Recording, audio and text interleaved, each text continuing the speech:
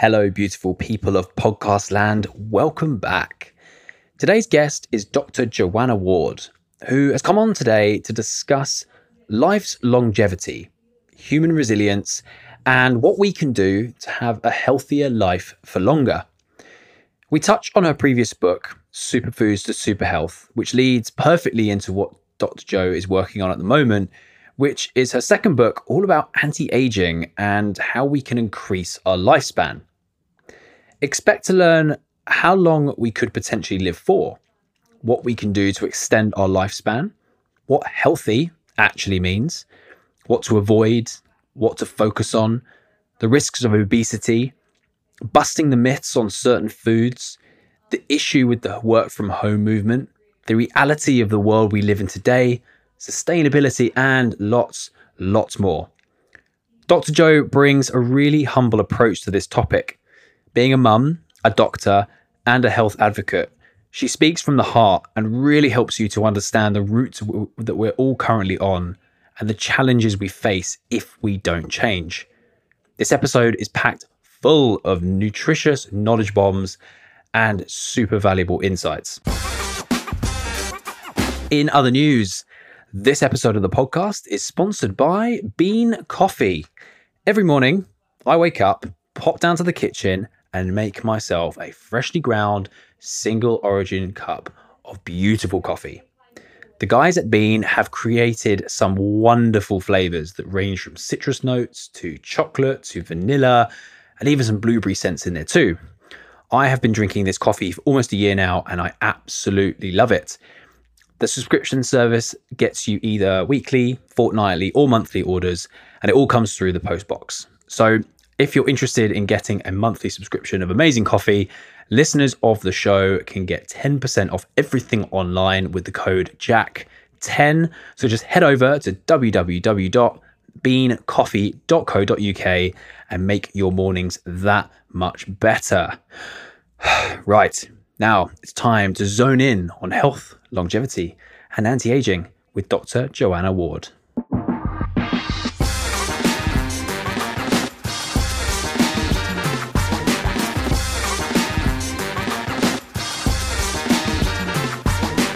Ladies and gentlemen, welcome back to the Jack Revell Show. Today, I'm very, very pleased to bring on my friend, Dr. Johanna Ward.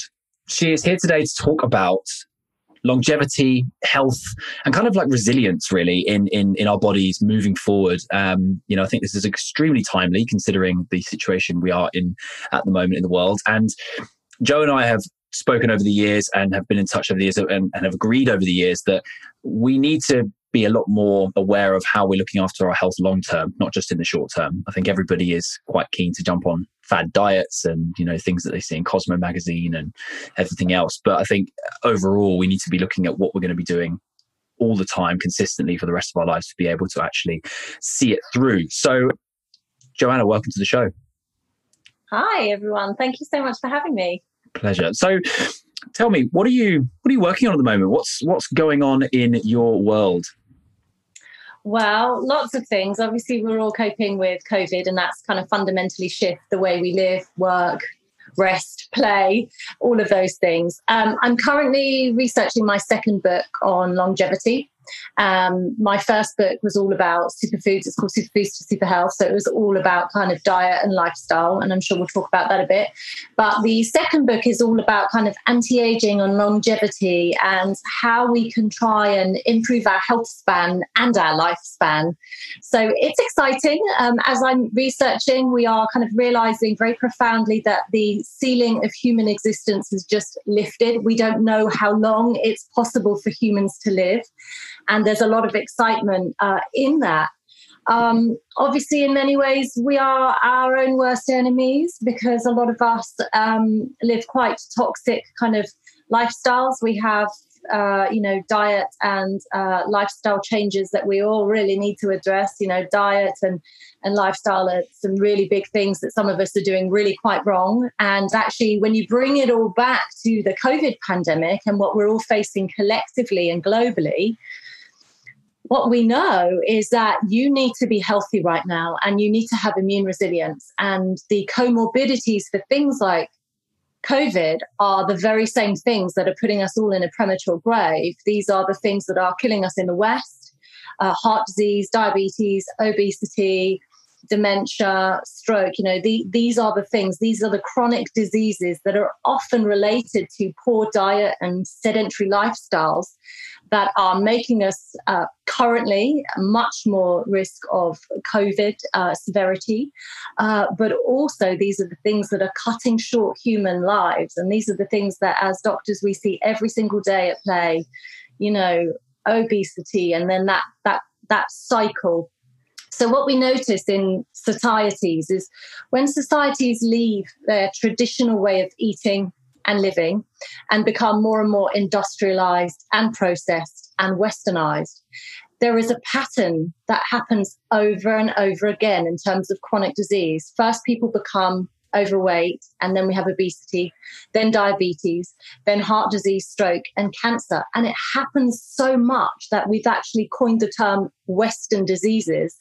These are chronic diseases to do with diet and lifestyle that are, as I said, putting us in a premature grave. So we've really got to bust this 20th century myth that we can eat whatever we want, reverse it with a few blood pressure pills, ignore the fact that we've engineered exercise out of our lives and become incredibly sedentary.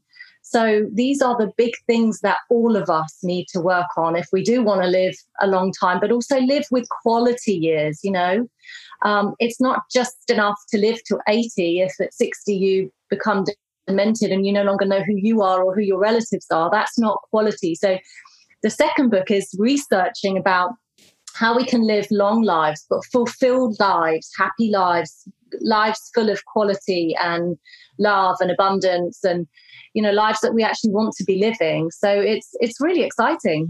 It sounds really exciting. And so why is this important to you? Why suddenly the interest in that? Your first book was all about superfoods and super health and kind of living, I suppose, right now and what you can do right now to make yourself better. What's then shifted your thinking to the more longevity side of things? Well, actually, I guess as a parent, you always think, gosh, I have these 3 beautiful children, which I do. And I think, gosh, I've really got to invest in making sure that I'm around. I feel a huge responsibility to my children to make sure that I'm around. So I always say to them, Mommy's going to live to 100. And, I'm always interested in the science around, how do I get there? How do I do that? How do I make sure my family members have good quality lives? I'm a doctor, so how can I help my patients live quality lives and improve their health span and lifespan? Because these are the things that we're teaching people every single day. When people come to us and they have problems with their blood pressure and, problems with their weight and things like that, a lot of people actively want to make change. And when they're ready, it's really exciting because that's where I can really make some really amazing, results. We can set personal goals for people. And it's amazing, studies have shown that a lot of doctors only spend about 1 minute or less than 1 minute in a consultation talking about the importance of diet, for example. But diet is so important. Every single day, 3 or 4 times a day, your breakfast, your lunch, and your dinner, you are making choices about what you put inside your body, which becomes the building blocks of your body. It's your cellular fuel. So you want to be making choices that are premium. You want to be eating premium food so that you're running on premium fuel. So it's really important that doctors learn more about nutrition and educate themselves, because we know a lot about pharmaceutics, right? And drugs and drug interactions. We learn copious amounts about pharmaceutics and pharmacology and drug interactions at university. What we didn't learn very much about, in hindsight, a wasted opportunity, was diet, nutrition, and the profound impact that improving your diet and nutrition can have on your health and lifespan.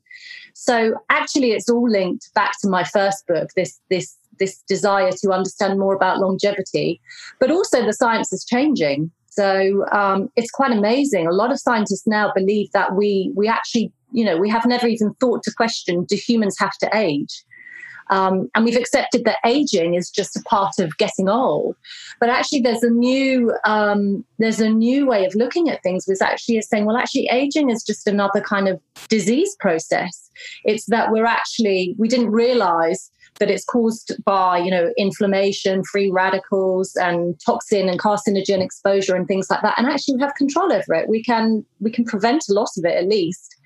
So it's just a really interesting area of science, and it has personal, obviously, I have a personal vested interest in trying to learn how to live a long life. And I guess that's why I got into it. Fantastic. It sounds a little bit like it's going back to basics. You mentioned at university you learned all about these super complicated pharmaceutical drugs and things that can, cure your life and all the rest of it. But actually, what it sounds like you're saying is that actually we just need to go back to basics of eating the right foods for the right type of person you are, and then that will create the cellular makeup that will create your life in a long term. So what's the problem that people are facing if they know that it's as simple as going to the supermarket and buying the right foods?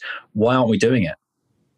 Good question. So I think a lot of it comes down to the fact that we're all incredibly busy. Convenience, long shelf life foods, I call them kind of gas station foods. They were created to help us because we were so time poor. I think so many people are under so much kind of micro stress every single day. I always say that like adulting is an extreme sport. You have to go to work for 10 hours a day, come home, feed the kids, try and exercise. That's a 14-hour day. It's a bit like trying to run a marathon all the time. We're like this. We're constantly juggling, and we are 24/7. We've got overflowing inboxes. We are inundated with data, with information, and with responsibility and chores and jobs. So the problem is a lot of us can't switch off, and we need convenience. And that's where convenience food has come into it, is that none of us did a deal with our lazy selves, and none of us want to tip into any kind of toxic quicksand with our lifestyle and diet. But it happens so slowly, and it's so easy to grab a microwave meal, to go and get a takeout, to go to the supermarket and just buy these kind of long shelf life foods, to not have time to cook from scratch is another thing. So it's kind of like an accidental thing that we've all fallen into. And then if you look at our youth, they think Subway and Starbucks is normal. A lot of young people now don't, the statistics are dreadful, actually. The World Health Organization looked at British teenagers, and they eat less than one portion of fruit or vegetable a day, a lot of them. So the vast majority are going to be very, very low in their micronutrients, because the thing is about these supermarket kind of convenience foods is they're often nutrient depleted. So I always say to my patients, like, right, rule number one, eat more from the soil and less from a box. We've got to start eating real foods, because so much of food has become adulterated and changed. And you only get a long shelf life by adding chemicals, preservatives. Often these foods have super added sugar, super added salt, unhealthy fats. And if you look at those kinds of things, they don't serve us beneficially in any way. In fact, they take away from us, all of these chemicals that we've introduced into our food chain and pesticides and things like that.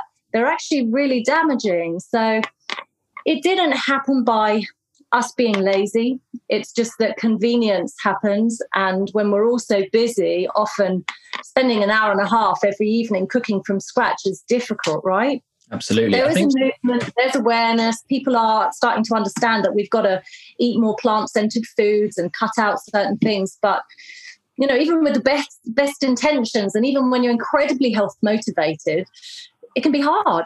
Yeah, absolutely. I think there's a big question around the price as well. I think a lot of people have this idea that eating healthy is expensive. And I think that's because in supermarkets, everything that's organic is usually more expensive. Everything that's out of the box, so to speak, is usually more expensive. But it doesn't necessarily have to be like that. I think that's more marketing and the branding of something.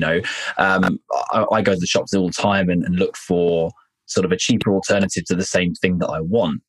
And it's amazing actually how much, if you look a little bit deeper, you can find the same product you're looking for just in a cheaper way. So if someone was going to go to the supermarket and wants to sort of eat healthier, what are the kind of rules that you would go by? You mentioned before, no less box, more soil. What other things that could people use as a sort of a guideline?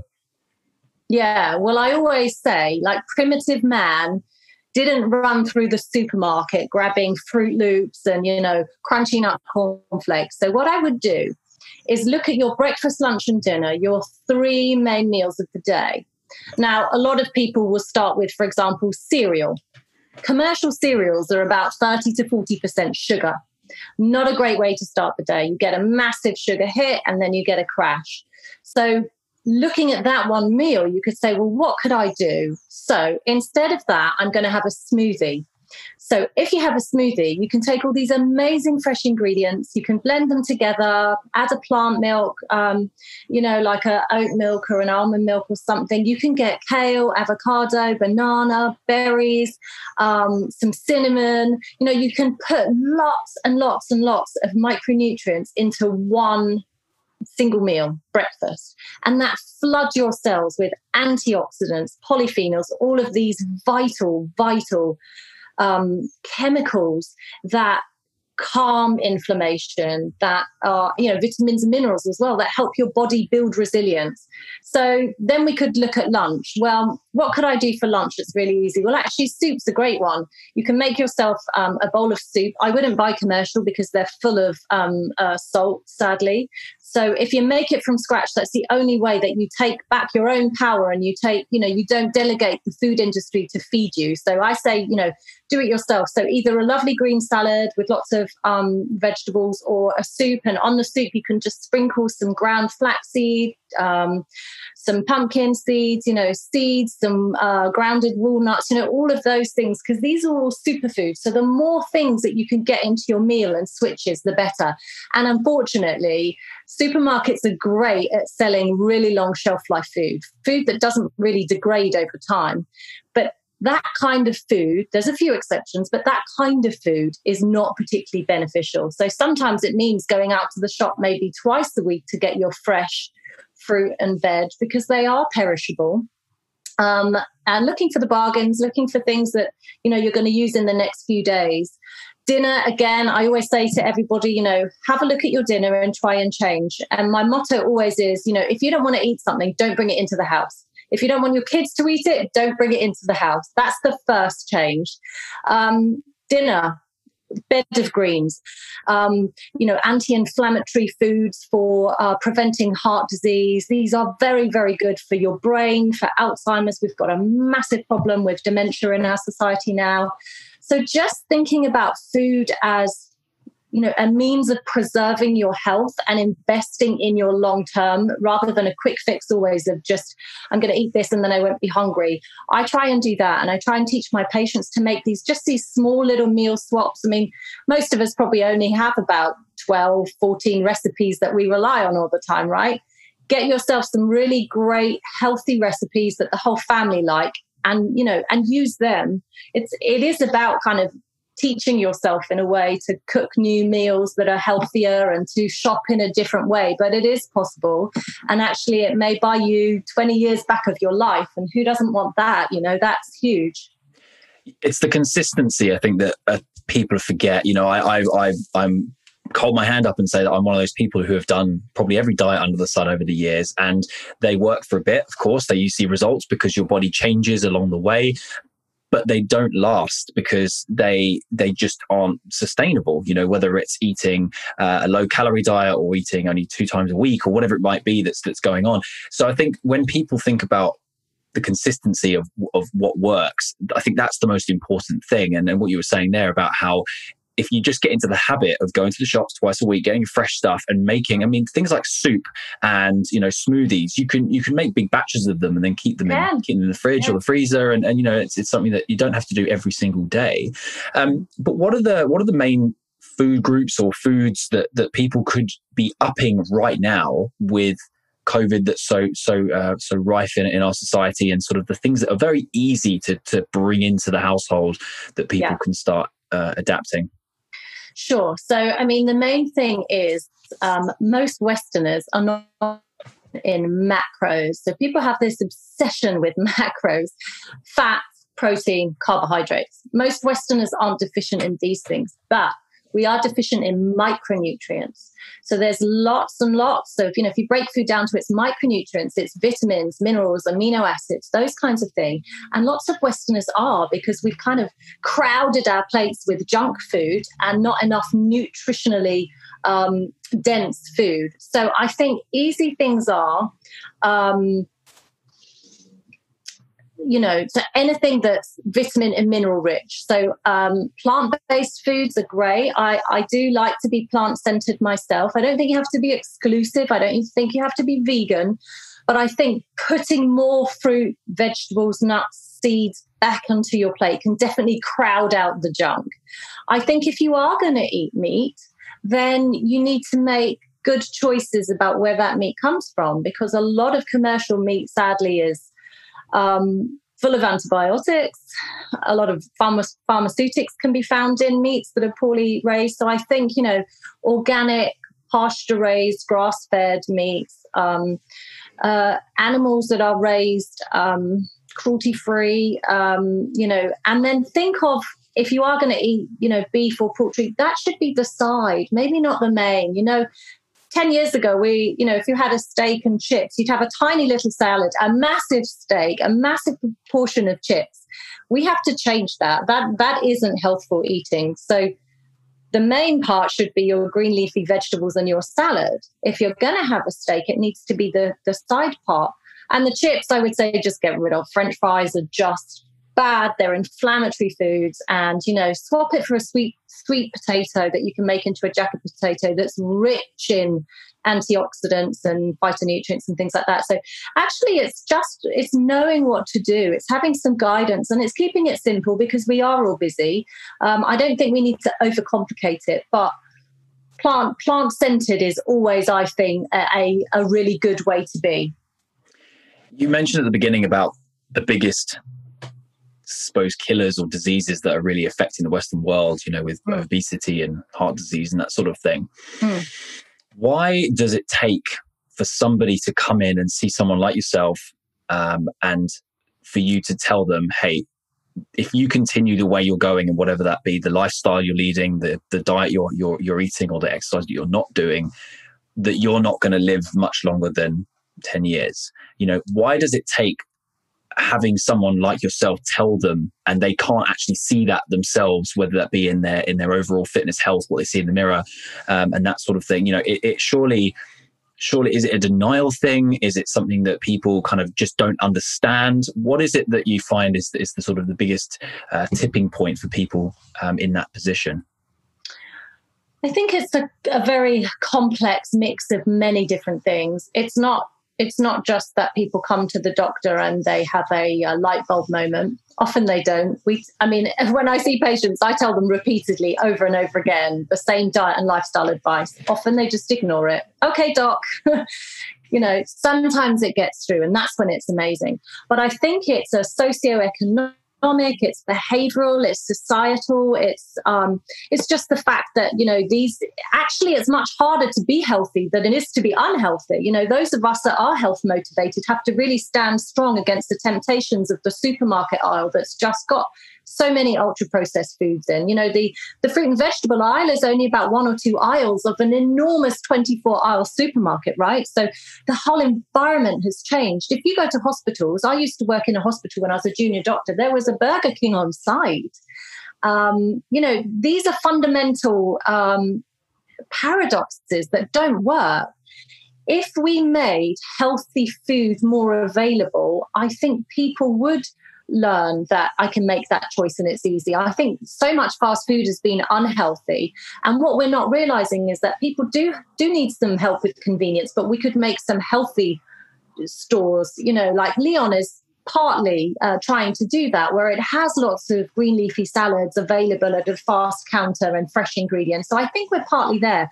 The environment is very difficult. I think the other thing is, like, if we look at obesity is it's something that runs in families because behaviors run in families, and sedentary lifestyles often run in families. And, children will model and copy often what their parents do.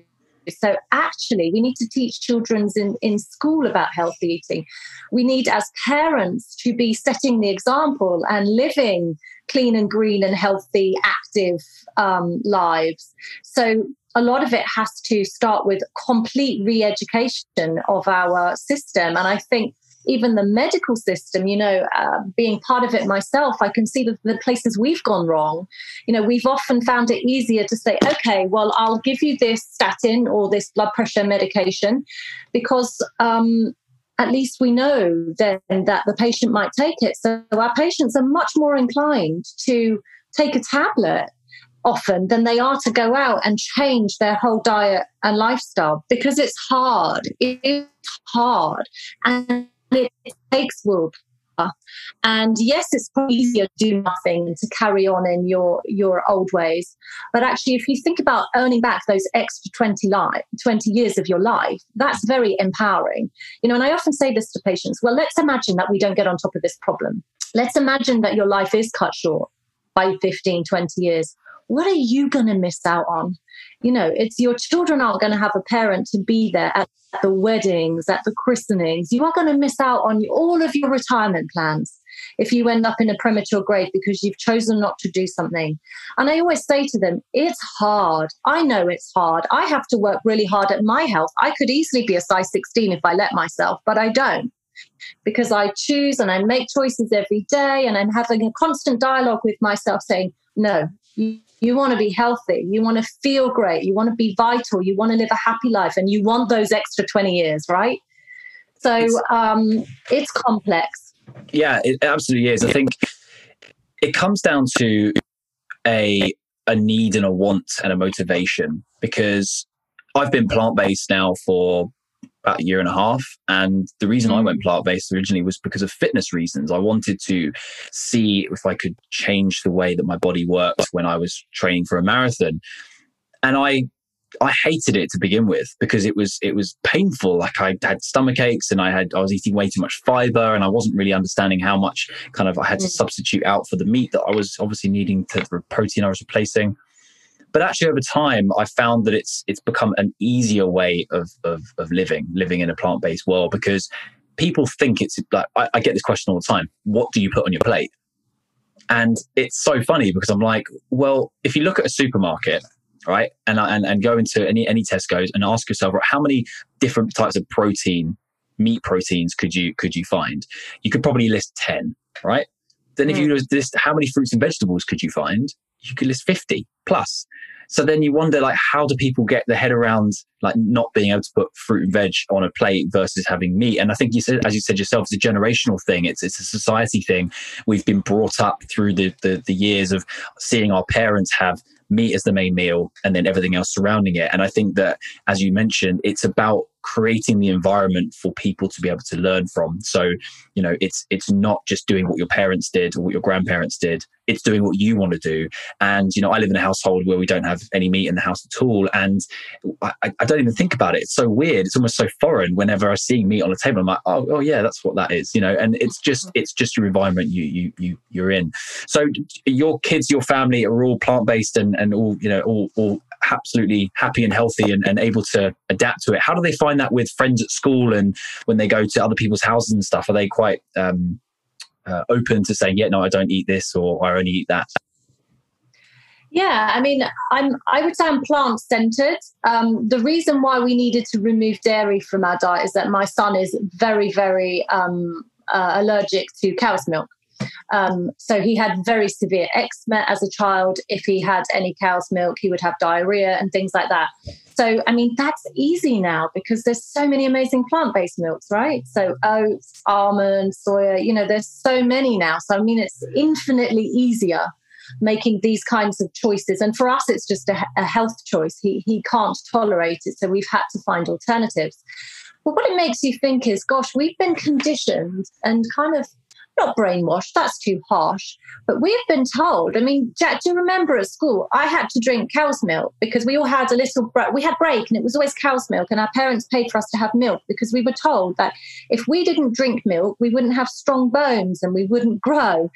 And when you look back at that, you think, gosh, that was really, really clever on the part of the dairy industry, because they got into schools, they got onto us young.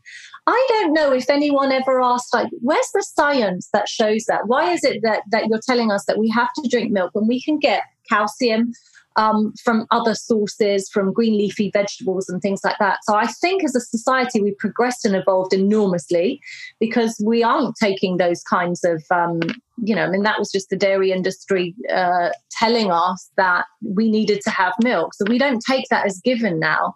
And there are so many plant-based alternatives, plant-based choices in restaurants. Don't forget, 20 years ago, it was much harder to be, well, definitely a vegan, but even a vegetarian. Your vegetarian menu options were really quite restricted. Now it's super easy. I mean, we've just got an abundance of choice, haven't we? Anywhere we go, even on airplanes, absolutely everywhere now caters to vegan, vegetarians, kosher, dairy-free, gluten-free. We have a lot of choice now. So now it's easy. And now, I mean, for me, my children, they don't really know what they're missing out on, to be honest. They sometimes come home and they say, oh, I might switch from being a vegetarian now, Mommy. And I'm like, okay, well, let's talk about that. But then when we talk about the animals, my children are always like, oh, I'm not sure I could eat the animals, actually. So, I haven't ever forced them to, follow my thinking. I'm just leading by example. I wouldn't have an issue if they said to me, oh, Mummy, could I have this meal that's maybe got chicken in and things like that? I just choose for myself. I don't need it anymore. I've made those choices based on environmental health and kind of wanting to be compassionate to animals. But it's not, I don't think it's compulsory for my kids. I want them to feel and find their own way in it. We just have very little as a household in terms of any kind of dairy because of my son. But meat, I mean, my husband doesn't really eat meat anymore.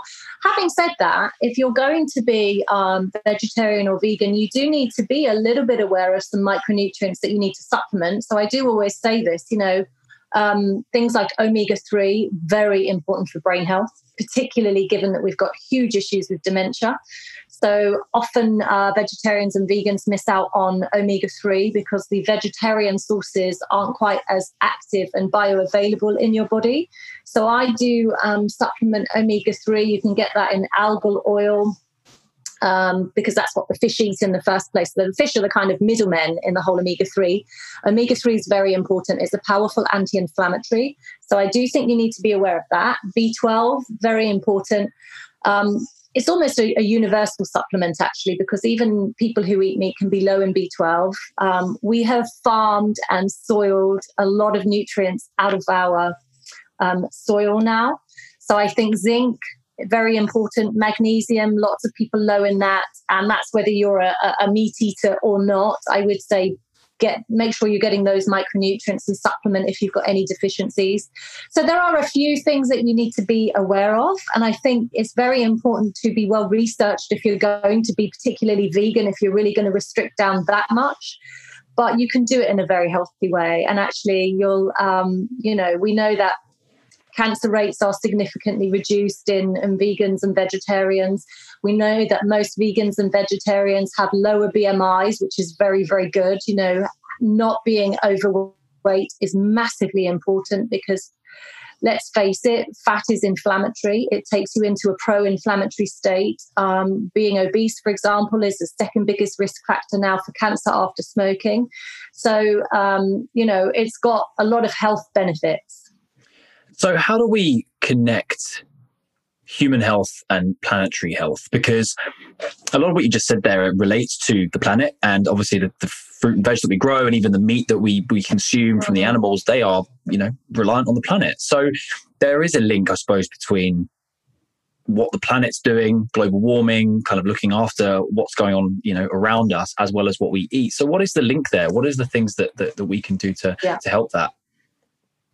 Great question. Well, I addressed this a lot in my first book, Superfoods to Super Health, because that book was all about trying to find a healthy diet for humans and a diet for all of us, given that there's soon going to be 10 billion people on the planet. By 2050, it's thought there's going to be 10 billion of us, up from 7.9 currently.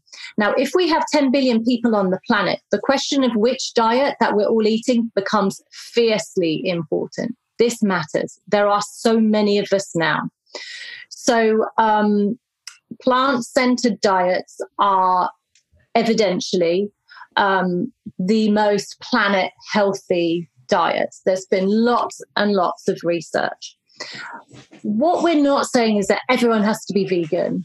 What we're saying is that if everyone could reduce the amount of meat and fish they consume, we can make some big strides in terms of planetary long-term survival, global warming, and also making sure that all of those people in countries that aren't as fortunate as Western, in the Western world, developing countries get their fair share, because we do have enough resources to feed the whole planet.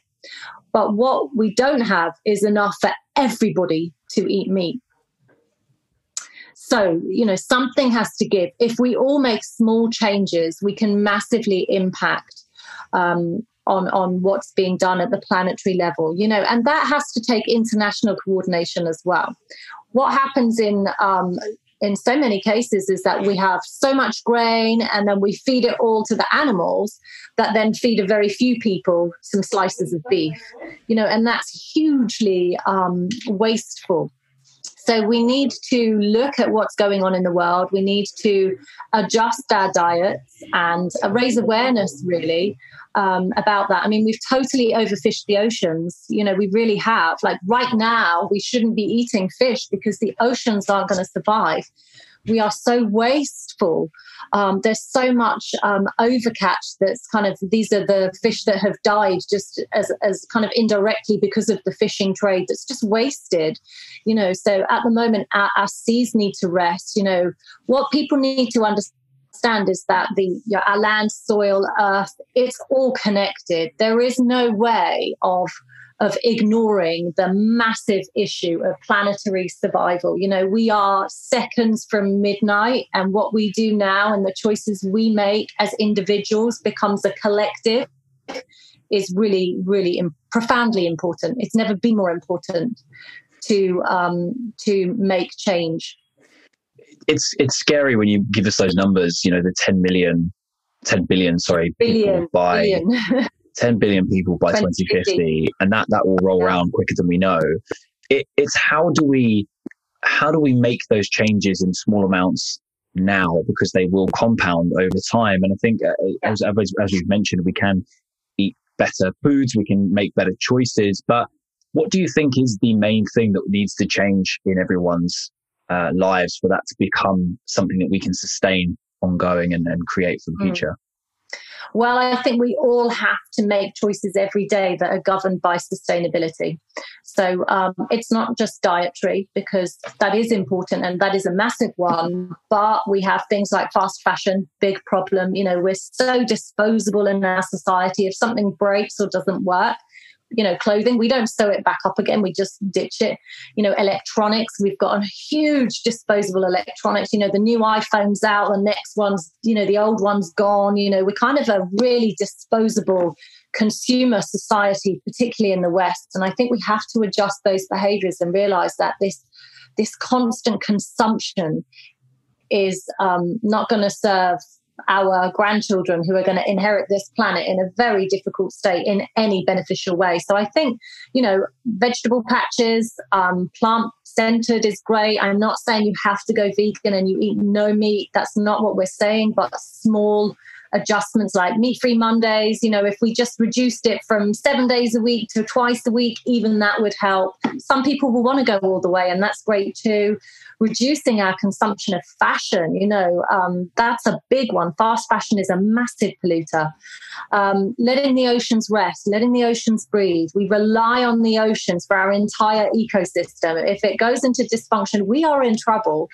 Looking at ways to reduce energy, looking at cars, travel, transport. I mean, COVID has taught us that we don't need to fly around the world to do all these meetings, right? So people used to plenty of people would get on a plane and commute to places like New York from London for work, but so much now can be done virtually. We're very lucky. We have the technology to allow these changes. And I think the mindset has shifted now, right? So it's acceptable that we do meetings like this. And, you know, the planetary gains will be massive. With the sort of diet and exercise question, I've always wondered this, because people will tell you, no, it's all about your diet. No, it's all about your exercise. No, it's a mixture of the two. You know, what is your opinion on it? Like, what should people be focusing on more if they are going to make the small changes? Which do you think is more important?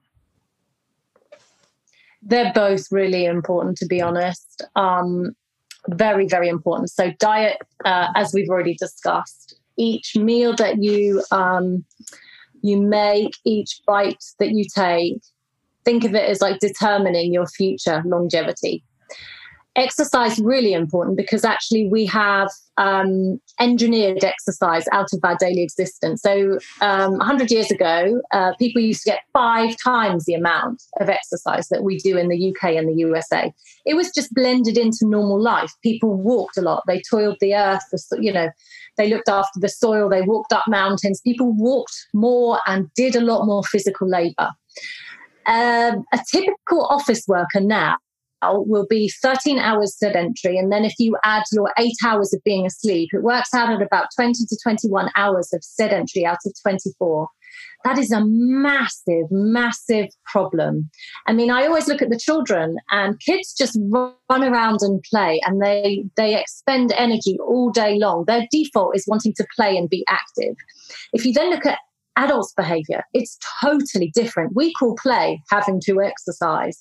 You know, we have to schedule it into our diary because it's so important. I mean, put it this way, if exercise could be prescribed, every single person would be on it. That is how profound the health benefits are. It reduces inflammation, and inflammation is one of the drivers of so much of chronic Western disease and pathology. It reduces your cortisol and your stress levels. Exercise is therapy. It's good for your cardiovascular system. It releases endorphins and feel-good factors. It releases lots of healthy kind of chemical communicators in your body. It's hugely important. So actually, I think although you can improve your diet, it's not going far enough. You've got to be diet and exercise. That is the kind of the magic the magic bullet, so to speak, to longevity and living a good life. It's both, and it's stress, and it's sleep, and it's all the other things, unfortunately, as well. And it also comes back to what we were saying before about consistency, that, you know, it's not like, oh, I have to now go and run half a marathon because to keep my exercise up. It's just moving more.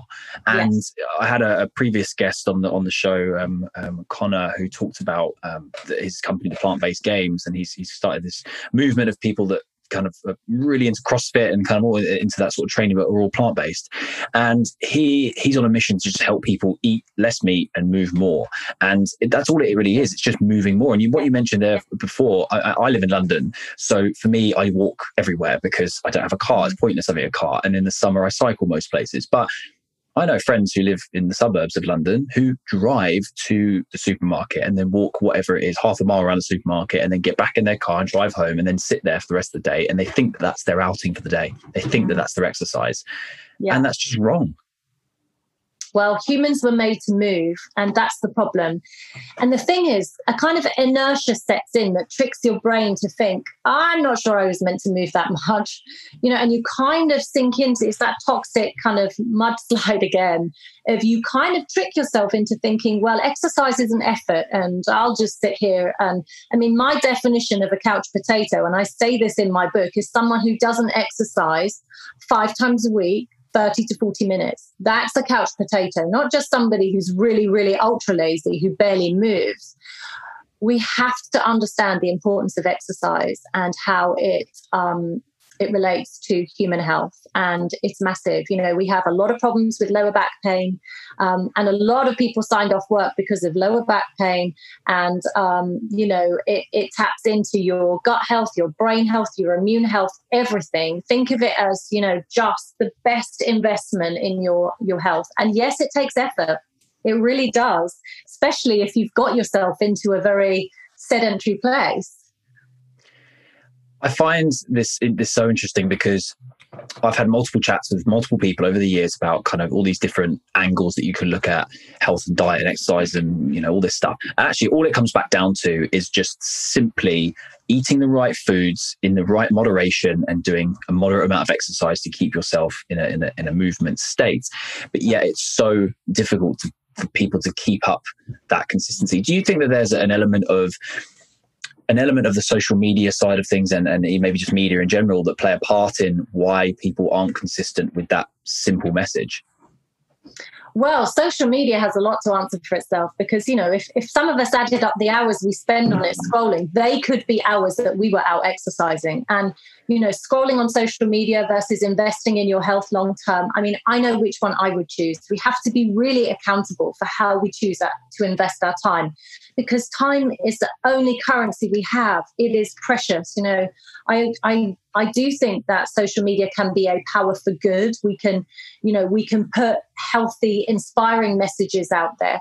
But so many of us lose hours and hours of time accidentally. They just slip away of our lives because we are on social media and things like that. And so much of social media, I think, in many ways, so many of my patients say, well, it makes me feel like a failure, or I'm always comparing. And, I think it's comparison is the thief of joy. You have to set yourself your own goals, your own health goals, your own personal goals, and try not to always be looking over your shoulder at what other people are doing, because social media is the worst for that, right? You will always feel lesser than this person or that person. And that's rubbish. That's no way to live. So I think it's about adjusting your mindset.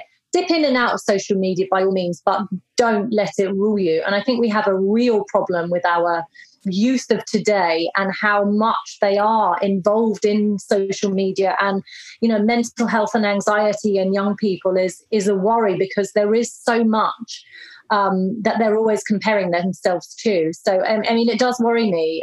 We'll soon see that generation grow up with probably some very different ideas of what success is. If I ask my kids what they want to be in the future, they will sometimes say a YouTuber. And I think, but that is the generation. Things are evolving differently. As long as we put things in social media to positive use. I use my social media to spread health messages. And I know you use your social media to motivate and inspire. And that's contagious. And that's what I like. And I think that's powerful, is when we can get people who are setting really good examples, but not making people feel bad about it along the way. I think that you've hit the nail on the head there. I love what you said there about when people compare themselves to others, they are stealing, or they're losing their joy. They're stealing that joy away from themselves. I think that's brilliant, because it's so true. Like, I see people get into negative feedback loops all the time when, especially, and I'm talking about sort of my world here in coaching, I have people message me and say, so I've seen this person do this on Instagram, and I'm going to copy it, but it hasn't worked in the way I thought it would. And I said, well, of course not, because it's not you. You're not that person. That's worked for them. They've got X amount of more experience or different lifestyle or different angle to you. So if you compare yourself to that person, of course you're going to be disappointed. You've got to act the way that works for you. On this, I just wanted to ask your opinion on, what is your thoughts on keto diets? It's a huge topic that's kind of flying around social media at the moment, especially around sort of in women, because there are a lot of people who are not trained as nutritionists, not even trained as personal trainers, not even clued up on anything health-wise, and yet they're selling these keto packages and supplements that apparently help you lose 10 pounds in 10 days. And it's basically marketing to people who are looking for that quick fix. What's your opinion on keto diets? Okay, so a couple of things. First of all, there will always be fads, diets, food propaganda. A lot of it rests on trying to create a little bit of confusion, because if you're confused, then you buy into it even more. Keto is interesting. I think the thing with keto is we don't have a lot of long-term studies about what happens to people if they're on keto long term. We know short-term that people can achieve weight loss and things like that. But actually, again, it comes down to social media. People who aren't trained nutritionists, dietitians, etc., probably shouldn't be even involved in selling keto diets, packages, supplements. This is dangerous, and this is in a way commercializing the fact that weight loss sells. We all know that weight loss is a big problem. So many of us find it very, very difficult to lose weight. And therefore, if you tap into that vulnerability with people, you're likely to sell quite a lot of, whether it's your diet book or your keto package or whatever. Keto has got some interesting success stories. So keto was used years ago when trying to help with epilepsy, quite successfully, actually. And I think there is quite a lot of research going on in terms of keto and oncology. So cancer is a very interesting one. If you're born after 1960, you've got a 1 in 2 chance of getting cancer. I mean, that's just the stats now. It's going to overtake heart disease as the leading cause of death in the Western world soon. We don't know quite when. Heart disease, I believe, is still the leading cause of death. I think there's about 18 million people that die every year of heart disease, probably about 9 to 10 million of cancer. So we all need to learn to live lives that are anti-cancer, because cancer is something that, if I get diagnosed with a lump, a mass, a tumor, or something tangible and seen on a scan, it likely started 5 to 25 years ago. So, and a lot of the big research, despite billions invested in cancer, we are finding that because it's got such biblical complexity, it's so elusive. It's over 200 different diseases that we get from, this uncontrolled rapid growth of cells. That one way that's really interesting now in terms of trying to target and understand cancer and treat it and reduce it is, why don't we look at how cancer metabolizes? Let's look at what's different about cancer cells. Why do they get this uncontrolled growth? Now, we know that high sugar diets are not great for cancer at all. It's too simple to say that sugar feeds cancer growth, but there's definitely a link, and cancer patients should be on a low sugar diet, definitely low ultra processed foods, plant-centered, great. I tell all of my patients who've got cancer to get a nutritionist and a dietitian that's used to oncology patients. I think it's really important. But trying to understand how these cancer cell metabolizes, that's where keto might be interesting. There is some research going on looking at, does a keto diet, is it going to have any impact on cancer cells? And I think that might be an area of definite future interest for the keto diet. I personally don't practice it. I eat, like I told you, plant-centered. I do a lot of intermittent fasting. I have a window where I eat. I try not to eat before 11 or 12 in the day, and I won't eat after 6 o'clock if I can possibly help it. So that's a kind of structured way of fasting. Every couple of months, I do something called Prolon. I don't know if you've heard of it, but it's a really good 5-day plant-based fast. It was designed by Professor Walter Longo he's an American professor, and he is amazingly well researched in anti-aging and longevity medicine. So doing these kinds of plant-based fasts can really help reset at the cellular level. It is to reduce cancer risk, it's to reduce disease risk, reduce inflammation. So it's a 5-day fast. It's calorie restricted. So we know that reducing your calories is very important for longevity. So there's a lot of new research coming out showing that we all just overeat. We're overnourished in the Western world and undernourished in the developing world. And this overnourishment is really not serving us in any beneficial way. So pulling back and eating about 75% of our calories is thought to lead to cellular reset, to be really good for regeneration of our cells and, reducing inflammation and pathology. So I do that. But again, we've got to be really careful of these quick fixes because, to be honest, you and I know there is no quick fix. It's a lifetime of good food choices, diet, exercise, reducing stress, quality sleep. It's all of these things that actually matter in the very, very long term. With the keto stuff, it's like having a square peg in a round hole. As you said, if you're somebody who is got a certain disease or a certain ailment or something that you maybe need keto to help you with becoming a healthier human, then that's what you could be prescribed by a doctor or a nutritionist, but not by some dolly bird on Instagram who basically has become famous because she's an influencer and then just decided to get on the keto bandwagon.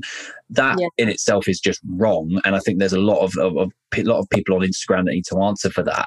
But what's really interesting about the calorie deficit thing you were talking about, I have, as I said, gone through quite a few of these kind of different diets and different fads. And I train really hard. And when I started training for my Ironman a couple of years ago, I found that I was trying to do intermittent fasting as well as train for an Ironman, and it was just impossible because my fitness levels were suffering. My fatigue was coming in really, really quick. And what I found was actually I just needed to find the right foods for me to give me what energy I needed. So I started upping things like oats and sweet potatoes and obviously rices and pastas.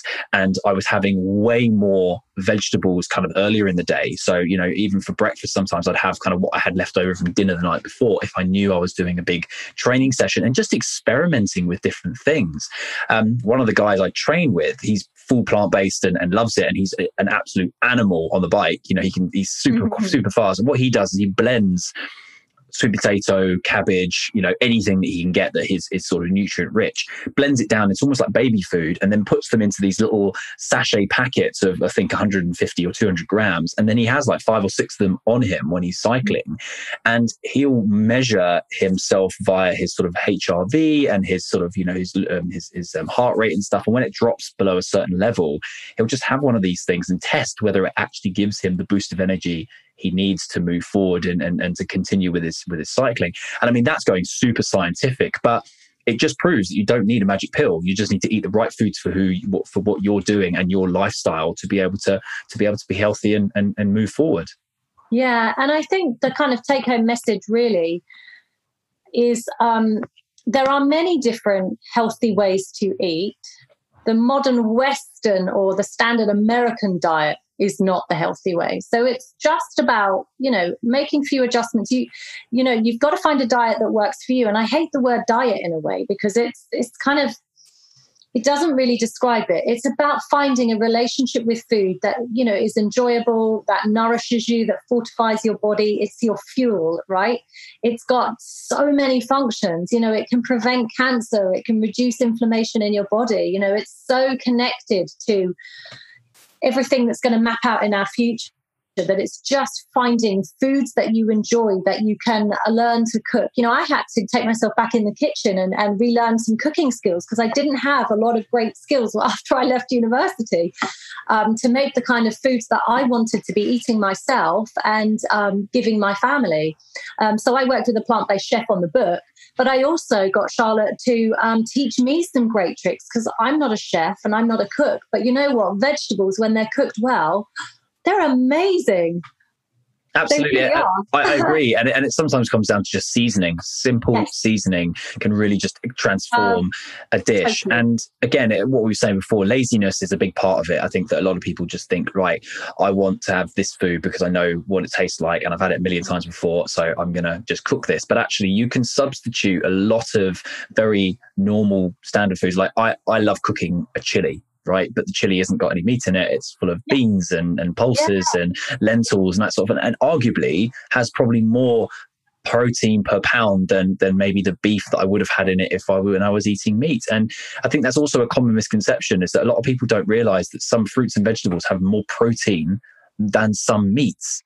And it's just that education side of it again. And I know that I follow a few people on Instagram who do the comparison, like they sort of hold up a peanut butter on toast versus like a similar sort of weight in steak and go, actually, they're about the same in terms of protein. And it's things like that. You're like, really? What? Yeah. But actually, when you dive into the science, it is. So if someone listening to this is sort of really intrigued by, okay, I need to up my game. I need to make myself sort of a lot more aware of what I'm eating and how I'm eating. Where are the resources that you would suggest someone could go and have a look to sort of get them on the right path? Yeah, well, that's why I wrote a book. So my book, Superfoods to Super Health, is sold on Amazon. For me, it's kind of like it touches on everything. I talk about cancer, heart disease, blood pressure, stroke. I talk about the environment. I try to just take really exciting bits of science and evidence. It's a motivational book as well as being a health book. I'm trying to give people a wake-up call, and we all need it sometimes, right? It's just that wake-up call of, oh my gosh, right, I'm going to change, and that will have a ripple effect throughout my life, all my family and friends. When one person changes, a lot of people do as well. You kind of say to someone, right, I'm doing this and please support me. And then slowly people go, oh, well, that sounds really good. I could probably make those changes too. And I'd like to actually be healthier and fitter, and I'll come on that walk with you. I think lockdown has been really good because people have been walking lots, and, people have been making an effort because they had time. So what that tells us is we have to make time, because if you don't make time for health, you have to make time for illness later. It's that simple. I love that. So I'll link your book in the show notes below so people can find it very easily. If anyone else wants to find out more about you and your work, and if they want to get in touch, where can they find you, Jo? Well, probably the easiest place is Instagram. So I'm at Dr. Johanna Ward. Johanna, Johanna. I try and put my health message across on Instagram and Facebook. But there's lots of amazing resources out there. There really are. I think grab a couple of cookbooks. I think Deliciously Ella's a really good place to start. She's got loads of amazing plant-based recipes if you want to start being more plant-based. And the Food Bible is another great one. That they've got a great cookbook. So a couple of great cookbooks. There's loads of great apps as well. And yeah, I think any of those things will certainly help. And then part of it is just staying motivated, stay committed to the cause, give yourselves 3 months to make changes, because that's how long it takes to get into the habit and for your body to feel better. And then once you're in 3 months, I'm sure you'll be kind of feeling better and healthier and looking forward to a more vital and healthy future. Amazing. I am super excited about making my lunch now, because I'm motivated to get all the nutrients and greens in there. Jo, this is fun. Absolutely, yeah. It becomes an experiment. See how much you can make with you can get in. Exactly. Yeah, make it like a picture. Jo, this has been amazing. I've really appreciated your time and all your knowledge. I get fascinated every time I speak to you. You've always got so much to share, and I really appreciate your time. I really wish you best of luck with your book. You must let me know when it's out so we can get back on and we can have a little chat more about that. But in the meantime, thanks everyone for listening, and look forward to seeing you next time. Bye, everyone.